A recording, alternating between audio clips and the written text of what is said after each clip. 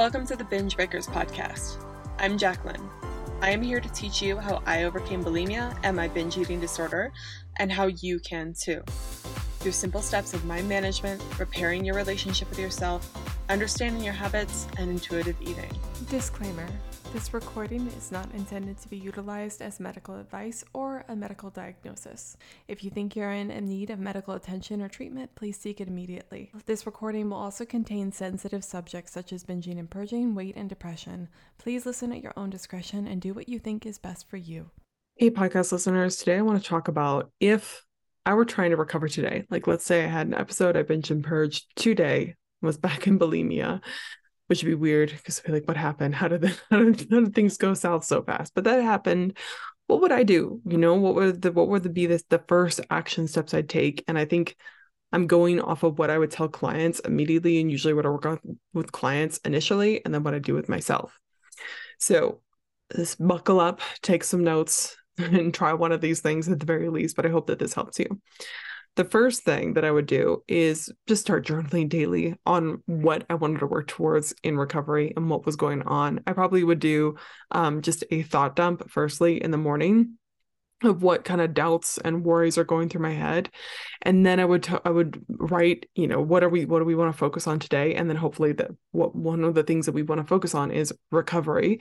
And then I would probably try to pick one action item to work on today and remember at the top of the forefront of my brain and keep focus on that. And I find that daily journaling my goals, that sort of stuff has been paramount to my success and achieving my goals and whatever I want. Because if I don't write it down, I don't know about you guys, but my brain cannot keep track of anything. So if it's not written down, I have like a whole wall of sticky notes beside me that I keep track of things. Like it has my clients on there, has my weekly projects, things I should be doing, numbers, everything to keep track of. So if it's not immediately in front of my face, I'm going to forget about it, which is why journaling and to-do lists have been so vital for me. And maybe it's a weakness, but anyway, if I were trying to recover again, I would be journaling about that in the morning and maybe in the afternoons when I was at my biggest struggle time. I'd schedule in journal, regardless of whether you binge and purge, what's going on. One of my clients, what's helped her a lot is focusing on journaling just what's happening around her when she's having an urge, what the urge feels like, what convinced her, what went down, and then what happened afterwards. And from doing that consistently for about 2 weeks, she's found out a lot of information and was able to pause sooner and able to stop binges before they happen because of the level of awareness that she builds just from journaling alone in the evenings, which is her trigger time. So first things first, I would journal in the morning, probably journal in the evening. It'd be more excessive journaling than usual, but I feel like if you are struggling with bulimia, you probably need to do a bit more of that initially so that you can be aware. The second thing I would do is focus on the pause method. So I would just try to pay attention to, okay, when am I actually having the binge urges? What's going on? And then what are my early warning signs to where I can just pause and take inventory instead of immediately reacting to the urge and see why I'm binging, what's convincing me, what are the thoughts, what are the feelings. So I'd focus really hardcore on pausing for a bare minimum of 2 minutes. And then I would also tell myself, you can totally binge if you want to afterwards. I would not beat myself up for it. I would say you can do whatever you want, but we need to pause initially and if we're going to binge, we need to binge on purpose rather than just binge because we think it's because of the urge or because we have no control, because that doesn't help anyone. It just leaves you powerless. So I would focus hardcore on the pause method, and probably my journaling that I talked about, I would write about, you know, when do we want to pause? What does the pause entail? What's our protocol? And if we didn't pause, why didn't we pause? And I'd ask myself questions like that. I would also look at my nutrition. That's another thing I do, and think, is there some restrictions going on here? Are there some thoughts around food? Is there scarcity around food? What about the food is happening? If it were, like if I were restricting and that was causing the binging and purging, I would take off restrictions and stuff like that. I just started work with a new client, and we made it so that her bare minimum is 2,000 calories. And I had that because, you know, she's tracking her calories. Usually a lot of my clients don't track calories, and I don't recommend it. But for those that do, we usually just kind of go with it. And we're like, okay, you can track calories, but we need a bare minimum because you don't want to be combining weight loss and recovery at the same time. It's just not helpful. So I would take off any restrictions or calorie limits around myself. I probably would, if I'm being honest, remove binge foods from the house and just stick with safe foods that I felt comfortable around until I could get behaviors under control for about 1 to 2 weeks, and then branch out into something I call like a fun food exercise or whatever, fear food exercise, where I'd experiment with having more of those foods that are a bit more daring for me, binge foods, trigger foods. But initially, I'd probably remove binge foods from the house, just make it as easy as possible for myself, have safe foods and make sure I was nourishing myself properly, but I'd probably take away temptation for a temporary amount of time. That isn't always the case, but that is what I did initially, so I don't want to be lying about that, even though some people would say that's restrictive. I think days of abstinence from binging and purging initially is probably more important than trying to have all your binge foods at the same time, but it's a personal choice. But that's what I would do. And I also, if I was tracking calories, I'd probably stop tracking calories. I'd stop weighing myself daily if that's what I was doing and it was triggering me. I would try to get my mind off of food as much as possible and just focus on getting better. Another thing I would do is I would probably tell my boyfriend and I would tell my family. And I didn't tell my family initially, but I think I regret doing that in some ways, even though they wouldn't be entirely helpful. But I think the more honest I was about what was going on, the harder it was for me to hide from myself and then pretend like everything was okay. And it made me a little bit more responsible for my actions. So this time around, if I found myself struggling with bulimia again, I would immediately tell my boyfriend and probably my close friends and family, just so they knew what was going on. It could be in the loop and I could feel less alone and less in crisis. And maybe ask them for support if I needed it. I also would probably seek the help of a professional support group and probably get one-to-one coaching, get some sort of private support. If something had happened that had caused the bulimia recovery, like some sort of trauma, maybe I would seek therapy depending on the situation. I don't think, because my bulimia wasn't so severe, that I would need treatment, but that is an option for some people. But depending on what's going on with you, you have to make the decision for yourself. But I would seek some level of external support that wasn't from my family or boyfriend, because even though family members and stuff, they are incredibly supportive, it's helpful to have an objective source to go to that's going to give you advice, hold space for you, and know usually the right things to say that's been there before. So I'd seek the guidance of professional support as well as friends and family. Okay, and then the last thing I would do is I would fill my head with stories of people who have recovered and also people who are doing other cool things. Something that was helpful in my own recovery process that I did about 6 months before I binge and purged for the last times, I started listening to stories of people who started their own businesses, who were paralyzed from the waist down and rebuilt their lives. Just fun and not fun. I'm trying to use people's sob stories as entertainment, but inspiring stories of people that are capable of doing more that I didn't thought possible. Because filling your head with recovery stories, that's good because it's giving yourself evidence that it's possible. But I feel like the motivation for me to recover it couldn't just be being normal with food alone. It had to be something bigger, like having a job that I really loved, or being happier. Just feeling better was motivating to me. So filling my head with stories constantly of people that were doing really cool shit was helpful for my recovery, and I would do that again. I mean, I usually listen to at least one podcast per day or every other day of people that I look up to, just to hear what they're doing and get wisdom from them. So I already do that now, but I would do it hardcore if I were struggling with bulimia again, and I'd recommend that you do the same thing. Those are all things that I would do, and I'd recommend.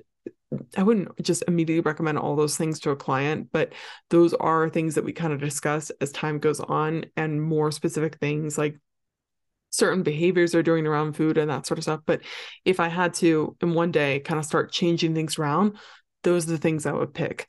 Hey, podcast listeners, this is actually Jacqueline from the future/past. I was editing this podcast that you're listening to now, and I just had a few follow-up thoughts, things I wish I would have added in hindsight. So one, I briefly mentioned this, but when I mentioned getting therapy, it reminded me of, oh yeah, what caused the relapse. So something I also would have done immediately after the relapse is, first of all, define why I'm calling it a relapse. Was it just one episode? Was it multiple episodes? Why am I defining it as a relapse? And then define why it happened and get out of confusion as soon as possible.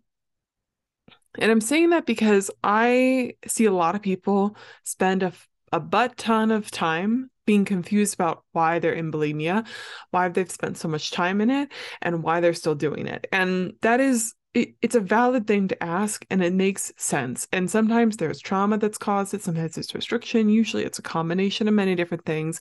It's usually not just one thing that was like, that was the event that caused bulimia. It's a culmination. But people then constantly want to go back to, but why, but why, but why? I think you just want to take a certain set amount of time. And I mean, like, unless it's some deep rooted trauma or abuse or something that you need more help to process with, decide for an hour, what do you think caused the relapse? Go through all the reasons that you think that caused the relapse, and then be done with that. And just be like, this is what caused it, so that you don't waste time while you're doing all of the things I talked about, saying, but why did this happen? How could I have fallen down again? You could be like, that's why. That's when I work with clients one-on-one, one of the first things I help them with, because they'll still say those things to me. They'll be like, I just don't know why. Why did I binge and purge today? And I'm like, this is why. Things that you just told me. You hadn't eaten all day. You were sleep deprived. Your husband got up early and woke you up. You guys just had a fight. These things happened. And then you started eating in the kitchen, and then you thought just one more. And then these thoughts specifically led to the binge. I tell them what happened. Not because I'm trying to be harsh or trying to be almost like, oh, stop being confused and having a pity party. I just want them to get out of confusion and get to the more productive thinking, which is, how can you take action from this place? And I find when you don't answer and make a decision, because you could be wrong on your guess as to why it happened, you keep circling back. So you just want to make your best assumptions, decide, and unless reasons come up that lead you to believe you weren't correct, don't think about it anymore. Don't waste time asking yourself why. Just focus on the now. The other thing that I was thinking about while I was editing through it, I was actually washing dishes while I was listening to the podcast to edit it, which is an amazing hack. I hate just sitting there and editing podcasts. Eventually I'll hire out for that. But I just put on my headphones and I'll go wash dishes, and if I hear a mistake, I will go back, edit it out, and then go back to washing dishes. Anyway, the other thing I noticed was talking about the pausing and things like that, but I didn't really talk about the mindset I would have if I went through a relapse. And something that's crucial about this that wouldn't happen before is that if it were me specifically, I'm just using myself as an example, if I relapsed today, I would have a completely different mindset going into it than I did when I struggled with bulimia initially, almost 4 years ago now, I believe. So that person didn't really know what was going on, didn't have any belief that she could do it. The person that binged and purged today, though, if she relapsed today, she would have all this evidence of, I'm a coach, though. I help people. I've been recovered for 4+ years. What's going on? How could this be the case? Oh my God. I would have a whole different set of doubts than I did back then. And so the reasons why I was recovering and the reasons I believed in myself and how to rebuild that belief would be different than what I was thinking back then. And this, for you guys that have recovered and then relapsed, this is something that is going to be helpful to you, is every time you go through the journey, you find new things along the way. So I would be searching for, okay, why am I obviously capable? And why did this happen? And what did we miss that led up to this that we need to be aware of? What new lesson are we learning here that we didn't necessarily know last time? And maybe this lesson doesn't even have to be super complicated. It's that, we were restricting a little bit and we weren't taking care of ourselves, and that's what led into it. And we just need to look out for it more in the future. It can be that simple. It doesn't have to be this deep-rooted issue where you're just always an addict and you're always going to go back to behaviors and you can never fully recover. I'm not saying that. I mean, maybe that is part of it, but hopefully you don't jump to that conclusion. Look for the simplest low-hanging fruit first. But if I relapse today, I would try to be like, well, wait, why did that happen? Which is what we were talking about before. Make my best assumption and then try to find new beliefs and make sure I'm looking out for that in the future. So I wouldn't just be like, oh, because I relapsed after recovery for so long, it means that I wasn't truly recovered. And I wouldn't dismiss all of my recovery. I wouldn't say, well, now you probably weren't actually recovered for those 4 years. I fully own that identity. I don't care if I binged and purged all day today, which I don't see why that would happen, but if I did, I'd still own that recovery as legitimate because I was recovered. I felt good and I felt like I was done with my eating disorder. And then something led me back to it. It wasn't like I was just inherently bulimic and destined to go back to it and all that recovery was a lie. So I wouldn't do that to myself either. Anyway, so those are the final thoughts I wanted to say on that. We just did our group coaching call today, our free group coaching call that I'm trying to offer monthly. So thank you guys that showed up to that. That was really interesting. Someone asked a good question about pausing and how to actually do it because they struggle to in the moment. And someone was like, well, I paused, but it doesn't really work. And we found that she was kind of doing a rolling stop at a stop sign, right? She was pausing, but not really. She was just kind of like, meh. She didn't fully pause and stop and take a moment to decide. So we talked about all the different ways you could pause and that sort of stuff.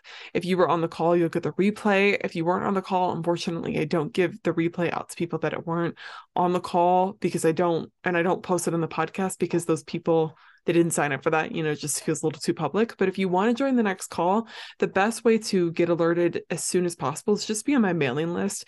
And the ways you can do that is if you join my course or if you join my free course or join any of my free challenges. Those are ways you can get on the mailing list really easily if you're not already on there. And then you'll be notified next month when our free coaching call is happening, usually a week in advance. And then lastly, for those of you guys that find the podcast really helpful, but you find that you're not making the amount of progress you want to, I want to invite you to book a consult with me and consider joining my 6-month recovery coaching program. I have a group coaching program and a private coaching program. The main people always ask me, what's the difference between the private coaching and the group coaching and what's the best fit for me? One of the determining factors is budget. So if you're on a really, really tight budget and you don't want to commit to a bigger investment up front, then the group coaching is excellent. However, I don't want you to think just because the group coaching is less costly, it's not great. I keep it low cost because it's an excellent program and people deserve to get recovery advice no matter what, and support no matter what budget that they have. So that's why that's out there. And it's an excellent program where you can get weekly group coaching directly from me, get a Facebook support system, and also ask questions and get a course that tells you step-by-step how to pause, how to intuitively eat, etc. So that's an excellent resource. And we have a private podcast, all that sort of stuff. And we're doing a workshop next week on how to fully be recovered. It's just awesome. But the private coaching is excellent for the people that feel like they can't guide themselves and need direct one-on-one support. And I feel like everyone needs the experience of having a one-on-one coach at least once in their life. I invest in private coaching consistently because it helps me each week stay focused on my goals, understand my blind spots, and keep moving in the direction that I want to with less drama, and not waste my mind on stuff that's really low level and not helping me towards my goals. So that's why I invest in one-on-one coaching, and I'm a part of groups. I think they're both beneficial, but if you can only, afford one, or if you are on a budget, go with the group coaching. But if you need direct one-to-one support and you feel like, no, I think I need someone at least initially in recovery, sitting down with me each week, telling me what my blind spots are, helping me work towards my goals and showing me solutions, and then talking about obstacles I'm going to experience throughout the week and how to surpass those obstacles. That is literally what I do with my clients. Every week we sit down and we talk about, okay, how did last week go? Cool. Talk about anything that we need to review there, any lessons that need to be learned, celebrate the wins, talk about the losses. And then we talk about what are your goals for this week, keeping in mind the long-term goals that they've told me beforehand. Then we talk about what do they want to do in order to reach those goals? What obstacles are going to get in the way? What circumstances, what lack of beliefs do they have? What thoughts? And then we talk about the action items. We set a plan for them, and then they go on their way. And then they can talk with me throughout the week. It's a cool process that everyone should get a chance to experience. So if you want that experience and you want to work with me and you love my freaking podcast and you're just not quite making the results that you want, it's probably because you're just not implementing the topics, and private coaching is good for that. I have 4 spots available for private coaching for the month of April. I usually come up with some sort of offer each month, but right now I just have my 6-month recovery program and there's only 4 spots available, which is pretty exciting, but I only take on a certain amount of clients for specific reasons. So if you would like to join me for that, you can book a consult at my website at bingebreakers.com, and we'll discuss same thing that I used to do with my clients. What challenges are coming up for you? What are your goals? What are the potential solutions you can do to reach those goals, whether you work with me or not? And then we'll talk about whether private coaching is a good fit, any hesitancies or worries you have about it. And then ultimately, if you feel like it's a good fit, we will proceed with coaching. If you don't feel like it's a good fit, you can tell me and you can move on your way, and it's still a valuable call. Other than that, I'll let you guys go. yay for April. It's really warm here now, which is nice. I think there's a cold front coming in again, but it's been so good. I bought a box of chalk. I'm doing this. I have to make this t-shirt for my race. I don't have to, but I want to, that says fuck bulimia on it. I'm going to run with it for my 10K race, which is happening this week. Super exciting. But I wanted to make a t-shirt to not only just kind of say fuck you to bulimia and really break the stigma. It's going to have, I think, a toilet on it as well, which is very in your face, very triggering to people. But the reason I want to do it is because I just want to be like, yeah, I struggled with bulimia, I recovered, you can do it too. So I want to make that sign on my back with the shirt. So I bought a screen printing thing. The whole reason I'm telling you this, I bought a screen printing kit my friend from art school advised me to do. And while I was there and while I was at the checkout line at Michael's, I saw this big box of colorful chalk, and it was only $5 and had lots of bright colors in it. And I was like, right outside my door is a sidewalk. And it's getting warmer out. I kind of want to make chalk drawings like I did as a kid. Oh my gosh. And so I bought it, and I've been doing little drawings outside my door of beautiful little chalk drawings. One's a flower, one just says, "Today is a good day," which is the quote from my headband I got from Disney. The Winnie the Pooh ears, it says on the side of it, which I think is a Winnie the Pooh quote of "Today is a good day." So all my neighbors have to see it when they walk by. It's fun, but that's been good. So I'm going to do more of those this weekend. My parents are coming up to see the race. I feel very prepared for the race. I can't believe that I can run a 10K and it's not a big deal now. I'm still pretty slow, but my pace has improved. I think my pace for the race will be somewhere between 11 minutes to 11:30 minutes for the whole race, which is pretty cool. And other than that, things are moving forward. So yeah, I didn't expect this episode to be so long or to talk this much to my little edit that I wanted to add, but I hope you guys enjoyed it. I'll talk to you guys later. Thank you so much for listening. Never give up on yourself, my friend. Bye. Hey, if you found this episode helpful, check out my website at bingebreakers.com. It has free courses, awesome group coaching, and private coaching available to you right now.